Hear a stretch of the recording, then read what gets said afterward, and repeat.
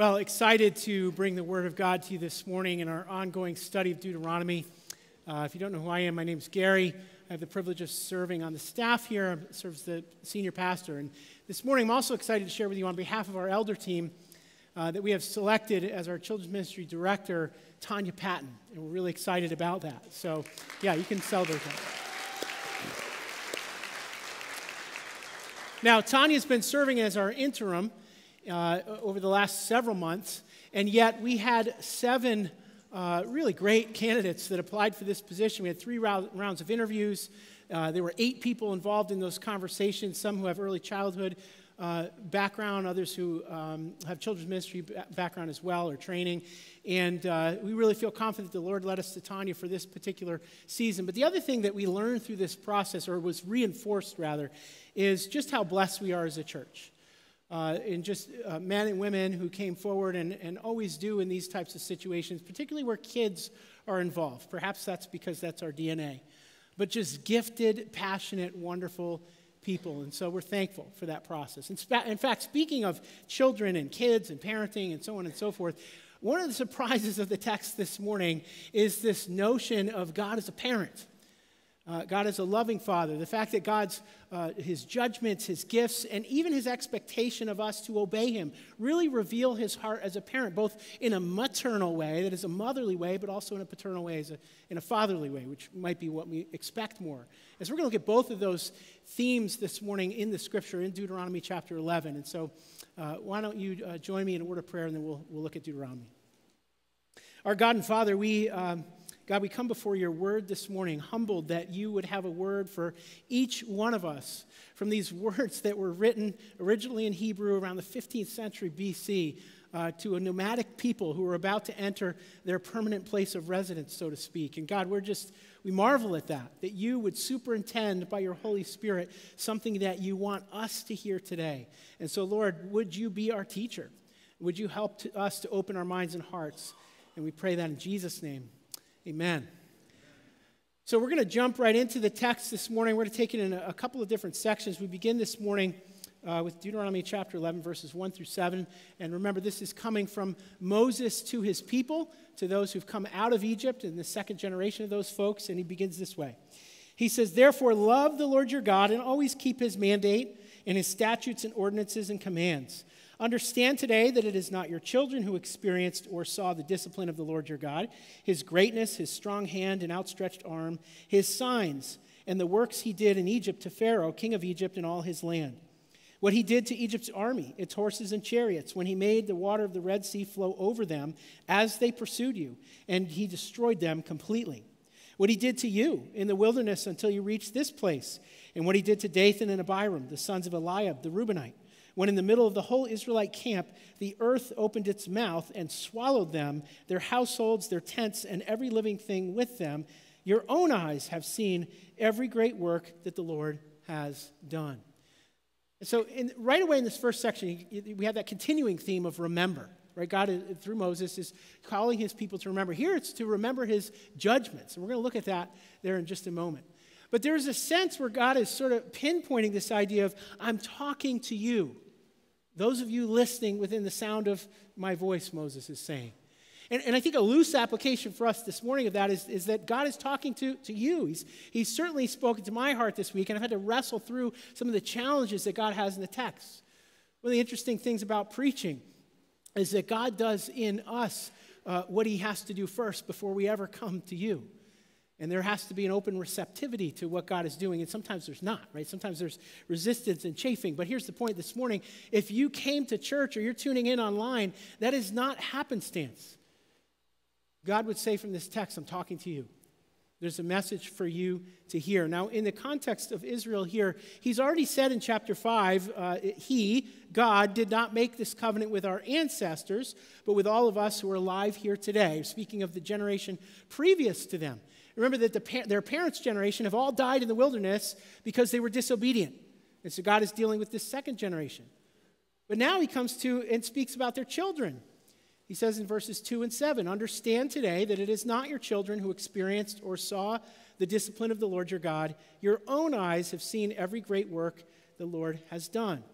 And so now he's speaking directly to them. Now, certainly, as we're going to see in the text very quickly, he's not omitting their children. In fact, he's speaking to this generation that they would, in fact, convey the faithfulness of God and even his judgments to the next generation. But here's the big point of what God is saying. You're accountable for what you know. You're accountable for what you know and what you've experienced. Your parents' generation is gone. Your children did not experience the deliverances and the judgments that I carried out in Egypt and in your own community, but you did, and you're accountable for what you know. That's true for us here today. We are accountable for what we know. The fact that we have access to the gospel in the manner in which we do, we're accountable for that. You know, one of the interesting philosophical questions that often comes into conversations about apologetics, that is the defense of the Christian faith, goes something like this. What about those indigenous or tribal peoples like Aborigines who live out in the middle of nowhere and they don't have access to the gospel, they've never had a missionary come to them?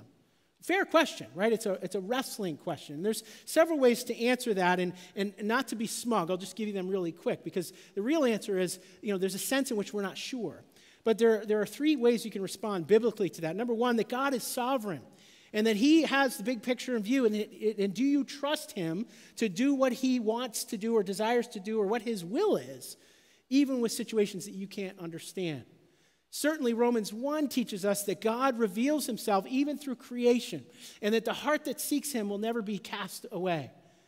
There's also the idea that there could be generational sin at work in an unreached people group, right? That there was a missionary or an opportunity to receive the gospel 2, 3, or 4 generations ago that was flatly rejected. Complicated answers, but here's the point of what Moses is saying to this generation. Your parents are gone. We're not talking about your kids because they didn't experience this. You're accountable for what you know. And so when we ask those philosophical, hypothetical questions, the other part of the answer is many of us have 2, 6, 8, 15 Bibles in our houses, right? We have access to the internet and to a myriad of great Bible teaching, even just through YouTube. We have the ability and the freedom without reprisal to be gathered here or watching online today to hear the Word of God taught. My goodness, if that doesn't leave an impression on us this morning, as our brothers and sisters in Christ in Ukraine and many parts of Eastern Europe even now are unsure of that future. Our brothers and sisters in Ukraine are worshiping in subway tunnels and in barns in the outskirts of cities this morning. We're accountable for what we know, and part of what we know, what we've experienced, is that we have easy access to the truths of God in our time. More we could say on that. But we're accountable for what we know. And so God brings to bear 2 judgments to his people to remember. The first judgment is a judgment sort of outside of the community of God's people. It's the judgment of Egypt. The second judgment is inside the community of God's people in the rebellion of Korah that we'll talk about in just a moment. And in that first judgment, God is talking about the nature of his protection of his people. The first principle that we learn is that God protects his people in his judgments. Listen to what Moses says here in Deuteronomy 11. He says, what he, that is God, did to Egypt's army, its horses and chariots, when he made the water of the Red Sea flow over them as they pursued you. God is saying that part of his judgment is to protect his people. And by the way, for my note takers this morning, Exodus chapters 14 and 15. Exodus 14 and 15. Exodus 14 gives you the account of Egypt being judged in the deliverance of Israel. Exodus 15 is the song that Moses writes in response to and sings about God's destruction of Egypt's army in worship to him. In other words, the miracle of the Red Sea isn't just the fact that the Israelites went through unscathed, that this natural miracle, if you will, of the sea parting, but also of the timing of the sea coming back together and the armies of Egypt being drowned and destroyed. That's part of the miracle. And God makes the point that his judgments are for the protection of his people. Psalm 37 says it this way, "For the Lord loves justice and will not abandon his faithful ones. They are kept safe forever, but the children of the wicked will be destroyed." You know, as we think about global events this morning, these are promises that I'm sure that our brothers and sisters in Christ overseas are clinging to, that God will protect them even in his judgments.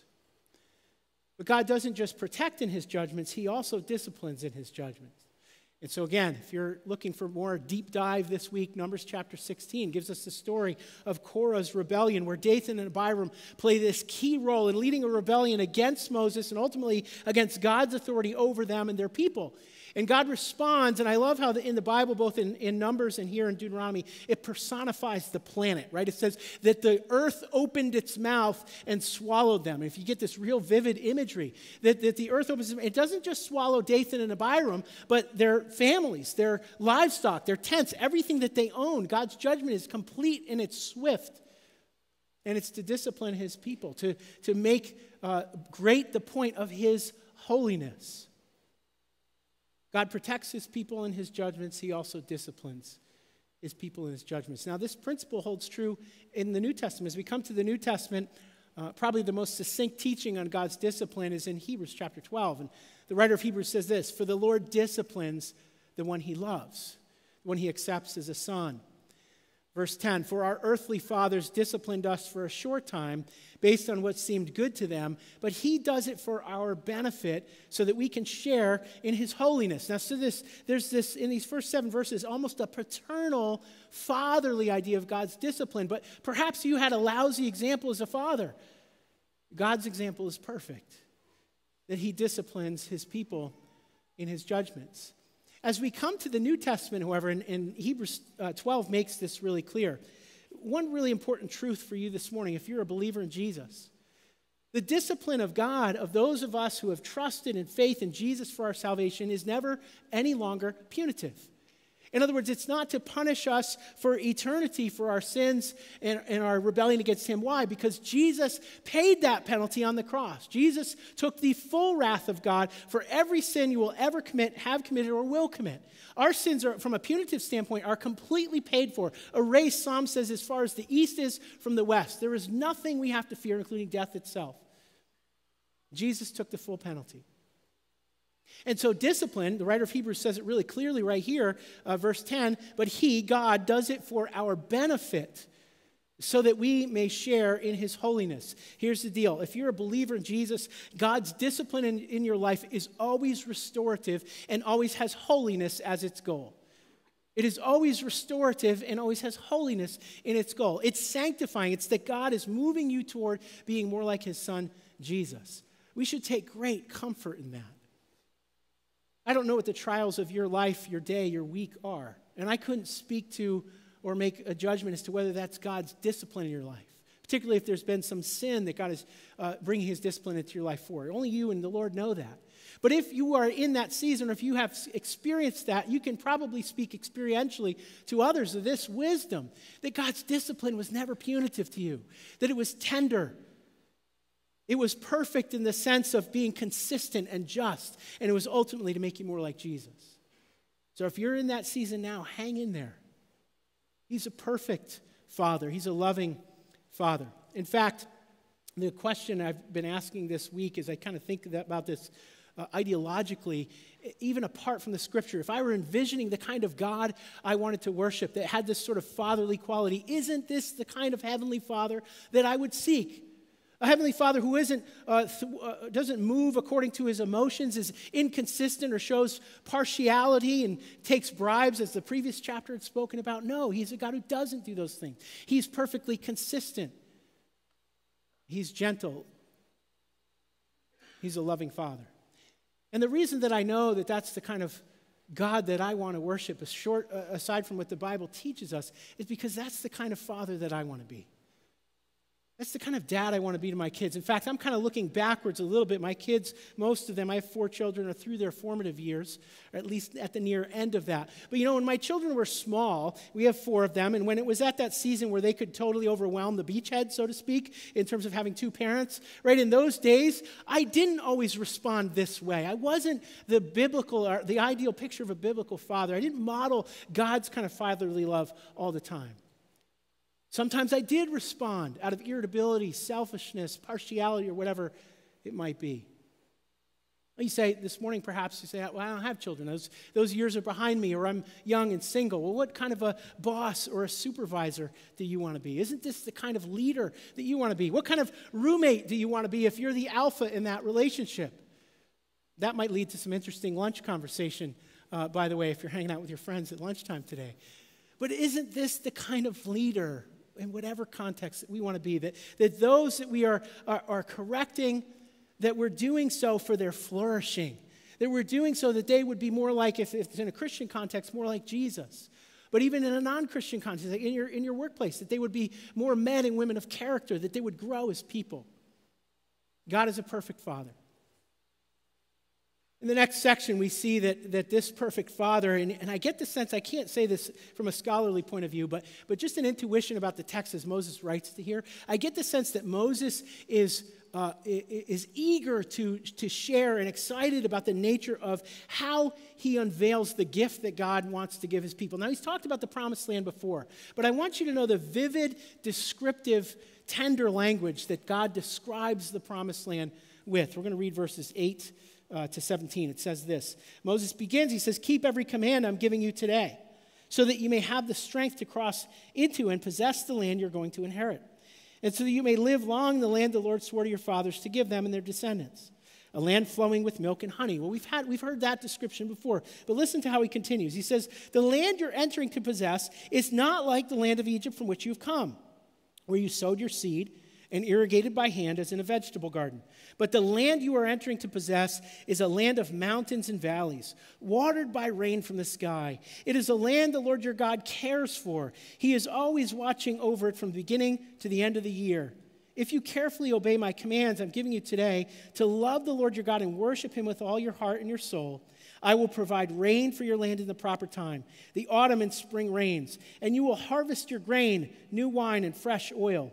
I will provide grass for your fields, for your livestock. You will eat and be satisfied.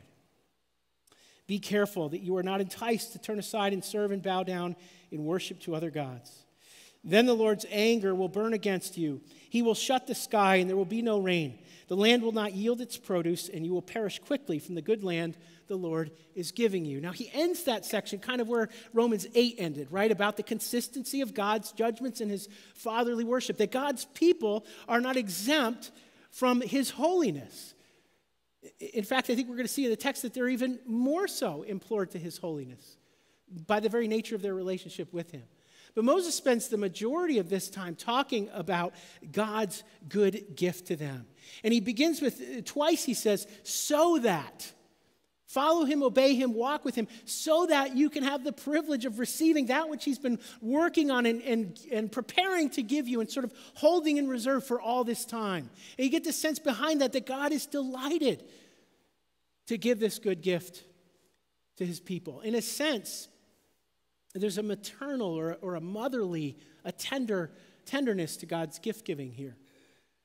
Say it another way, if you're familiar with the 5 love languages paradigm for understanding how we relate to one another, if you're a gift giver, you're probably resonating with that passage we just read. You probably take great time, you put a lot of thought into, you carefully put together with with resources and passion that gift for that loved one or that friend, and you're excited to give them not just a gift, but a piece of your heart. It's the very essence of what God is talking about here through his servant Moses. It's God's maternal heart, if you will. I had this pointed out a little bit more clearly, and this is consistent throughout Scripture, but in the biblical text this week. On Tuesdays, we gather as a staff at noon, and we have lunch together. We kind of break bread together. We share our lives. We talk. We pray for each other. We pray for you. We pray for our church family. And typically, I'll ask one of the staff to share something that's just on their heart from their quiet time, their walk with the Lord, their devotion time, whatever, just something that the Lord's impressed on them that they want to share with the team. And our missions pastor, Mike Bontempo, this week shared this scripture. And in this passage in Isaiah is talking about the restoration of Jerusalem and God's people, Israel. And note the language of maternity, that is the motherly, nurturing language, and how God moves from Jerusalem and Israel and begins to talk about himself. Listen to what he says. He says, "For this is what the Lord says. I will make peace flow to her being Jerusalem, like a river, and the wealth of the nations like a flood. You," that is God's people, the Israelites, "will nurse and be carried on her hip and bounced on her lap. As a mother comforts her son, so I will comfort you. And you will be comforted in Jerusalem. You will see, you will rejoice, and you will flourish like the grass. Then the Lord's power will be revealed to his servants, and he will show his wrath against the nations. God actually uses the imagery of a mother with a toddler on her hips, so to speak, but then he turns the language to speak about his care for them. A God who is nurturing, tender, even in preparing his gifts, as it were. We really do see this theme throughout Scripture, and perhaps nowhere more clearly than in the Gospels when Jesus says, in this case in Luke's Gospel, as he's speaking again of Jerusalem, Jerusalem, Jerusalem, you who kill the prophets and those who have been sent to you, how I long to gather you together as a hen gathers her chicks. And one version of this passage says, but you would have none of it. And so your land lies desolate. This is a lament of Jesus over the disobedience and rebellion of his people over the centuries. And Jesus uses this sort of barnyard illustration of this sort of unseen, intimate imagery of a mother hen caring for her chicks. This is God Almighty, the God of the universe in human flesh, speaking in these tender terms. God is perfect in his fatherly love. He is perfect in his motherly love. And it's sort of in that spirit that through Moses, God is unleashing the idea of the lavishness of this gift he wants to give his people. And what Moses does is he contrasts it with Egypt. Remember a couple chapters ago, we had this notion that the Israelites were kind of yearning in a delusional way for the great days they had in Egypt, right, when they were in slavery. And Moses kind of plays on that. He says, you think the land of Egypt was something. Right? You thought that was fertile land. What God has in store to you, the promised land, the land of Canaan, he's bringing you to, some of your versions will say, is watered from the very heavens itself. It's a land that God has personally, tenderly cared after, that he's preserved and has ready for you specifically. It's a land he delights to give you. It's a good gift of God. And what's fascinating about, and we talked about this from Corinthians and earlier in Deuteronomy, as we look at the biblical pictures, the foreshadowing, what the theological term is the type here. The land of Canaan, the promised land, is a symbol of our eternal inheritance after this life. The writer of Hebrews says that the people of God never actually entered God's rest in the promised land, but there is a rest that is yet to come for those who have trusted in Jesus. That the promised land, if Moses is saying, you thought Egypt was something, then God would say to us as we look at the Old Testament, the promised land, you think the promised land was something, that's nothing compared to what is yet to come. That everything in this life that is good and redeemable and worthy and wonderful is just a foretaste, the smallest foretaste of the glory that we are to inherit in eternity as we are with him. And again, our brothers and sisters around the world, and particularly in Ukraine, some who have already lost their lives, they are stepping into that eternal inheritance. As tragic as their circumstances are, we have eternity to look forward to. Listen to what Peter says in line with this. He says in his first letter, "Blessed be the God and Father of our Lord Jesus Christ. Because of his great mercy, he has given us," what has he given us? "New birth into a living hope." What is the living hope? It is this eternal inheritance that we have to come. An inheritance that is imperishable, that it is not subject to decay. It is an inheritance that's undefiled, it's completely pure, it's kept from all evil and sin, and it's an inheritance that's unfading, it's eternal. And some of your versions will say reserved in heaven for you or kept for you. God is keeping it just like he was keeping the promised land for his people to inherit. He is keeping it for us today. And then Peter concludes this thought. He says, you are being guarded by God's power through faith for a salvation that is ready to be revealed in the last time. Folks, this life is but a blip. It is eternity for which we ought to be living. And the conviction that I've had this week is that we ought to be cherishing the gospel above all else. The gospel is something that we are to treasure and to cherish. It's what Jesus teaches in his micro parable that we looked at last summer when he says this, the kingdom of heaven is like a treasure hidden in a field. When a man found it, he hid it again, and then in his joy, he went and sold all that he had and bought that field. Now, by way of reminder, parables are made up as a rhetorical device to teach us one singular point. And so we're not supposed to parse the parable, why didn't he do this with the treasure, that? No, what is the point that Jesus wants us to learn? It's that the gospel, the kingdom of heaven, and the gospel is but the means and the message of how to enter the kingdom of heaven, is to be prized over everything else in our lives, cherished even. that I ought to be willing to mortgage everything I've got going on in my life for the sake of the gospel, and so often I'm not. I live with my feet too planted on this ground. And I lose sight of that eternal treasure that is to come. A few of us got a pretty stark wake up to that this week. Let me take a little bit of an off-ramp here for a few minutes. We're really excited about this event coming in March, Piercing the Darkness. It's Friday night, March 11th. You got to register. It's a combined men's and women's event. I encourage you to sign up today. A big thrust of this time is that we're going to hear from people who communicate the gospel of Jesus Christ in places where it's not welcome. One of the people that's coming is my good friend Michael Foster. Michael and his wife lead a church in Romania, but he also does missions work and short-term missions teams all over the world, most often in places that are hostile to the gospel. As a sidebar to my sidebar here, Michael and his wife Denisa, he told me yesterday, there are 43 people on their way to his home, which is no bigger than my home and yours, to live with him for an undetermined amount of time from Ukraine. Ukraine borders Romania. And so we're praying as elders about how God would have us to partner. We're already sending them some money, but we're praying as a church. We also have, there's a nephew of someone who attends this church, Kyle Duba, who's a missionary in Poland. The camp that Kyle works with has 50 families on their way there now to live at this camp for an undetermined amount of time. And these are people who are stepping into the breach, so to speak, of this situation in Ukraine, and we will be bringing you forward more information on what we're going to do about that going forward. God's given us at least two personal connections in Romania and Poland that directly border Ukraine. But I digress from my digression. One of the other people we want to bring here is a missionary from a country that is extremely hostile to the gospel, and he's an indigenous missionary pastor. He might be all of like 32 years old, and a few of us were on staff with him this week, and he was sharing how God called him into this place where there are no Christians. It's a completely unreached area, and there's a church that's been birthed there, and he's excited to share his story about that and what God has done. But in the process of telling how that all has happened, it involved several beatings that he undertook personally. He was beaten at least twice, and had bones broken. And then he said this, he said, I'm not like Paul the Apostle, I'm weak. And I'm like, bro, if that's weakness, I'm hosed, because I don't know what I'd do in that circumstance. I don't know what I would do if 43 people said they were headed my way and they were going to live with me think about it.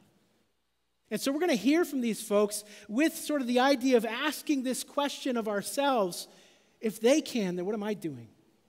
What is God calling me to? Kind of pulling it together to our message this morning. If God is a perfect, loving father and a perfect, loving mother in his maternal love toward us, and if that's expressed in his judgments, in his gifts, and his expectations of me, what then will I do? It's a powerful thought. It's had me wrestling with, do I really cherish the gospel? What are the things, you think about growing in life, like, well, I really want to see my children married, or I want to have grandchildren, or if you're a young person, I really want to be married before the Lord returns. Whatever those things are, do I cherish the gospel beyond that thing? Some of you need to be asked the question, have you believed the gospel? You can't cherish what you haven't believed. What does it mean to believe the gospel? Quite simply, it means that I recognize that in myself there is no good thing. My attitudes, my actions, all of it is ultimately in rebellion against God, and I turn from that. But I also turn from trying to earn my own way, from making my good stuff outweigh my bad stuff, from trying to earn heaven or whatever I'm pursuing.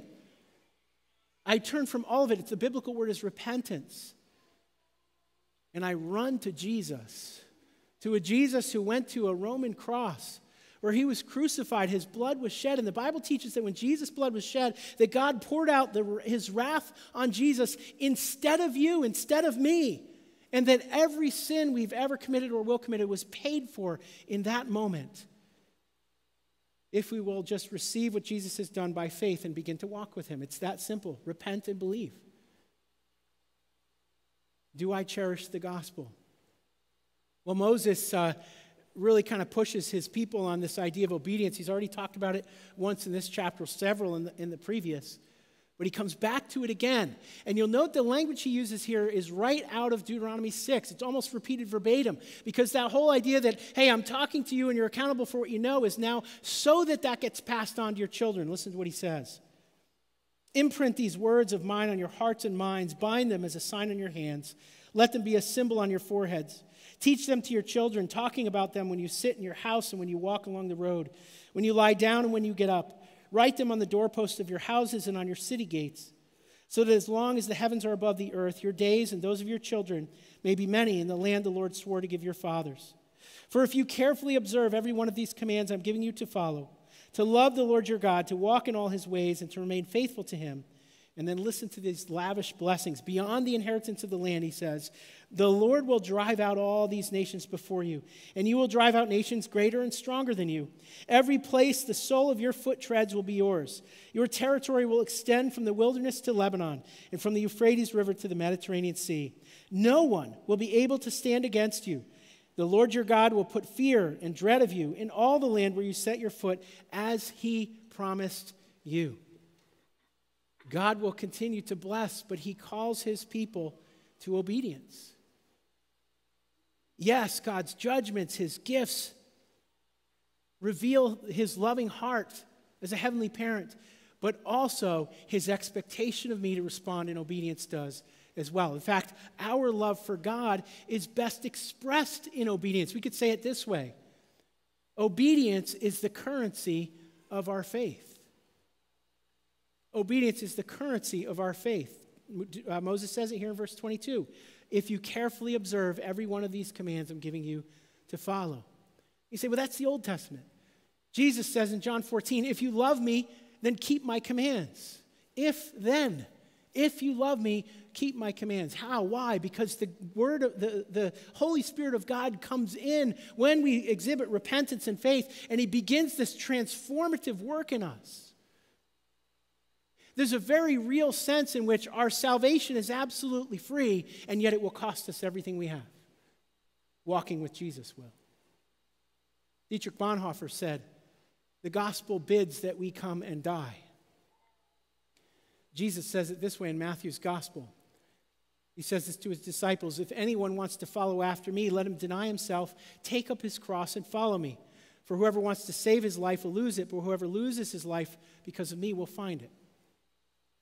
I'm going to ask the band to come prepare to lead us in a final song as we wrap up this final point. What is Jesus talking about there? He's talking about an absolute surrender, a yieldedness, an obedience to God, where I don't hold anything sort of off in reserve on my own. And I will tell you, there are times in my life from a sinful perspective where it's that lustful thought or that unrighteous, that sinful anger or that impatience or irritability, whatever it is, that I hold it over here and say, in this moment, God, I cherish this more than I do you or your gospel, if I'm honest. It doesn't have to be something sinful. It might be my portfolio. It might be the success in my career. It might be the success of my children. That in this moment, God, this thing, I'm not giving that up. I love this more than I love you. And God is calling his people. And remember, he says, I'm talking to you. And this is the question I've wrestled with all week. Where's the place, or where are the things that are sort of tucked in a closet somewhere? And God's saying, surrender it. We want to take some time as we wrap up this service this morning to really allow that to you just to meditate on that idea. What does it look like to take up your cross? What does it look like you just surrender in obedience? And I think one of the most powerful ways to do that is through music. So we're going to stand, we're going to sing this song together.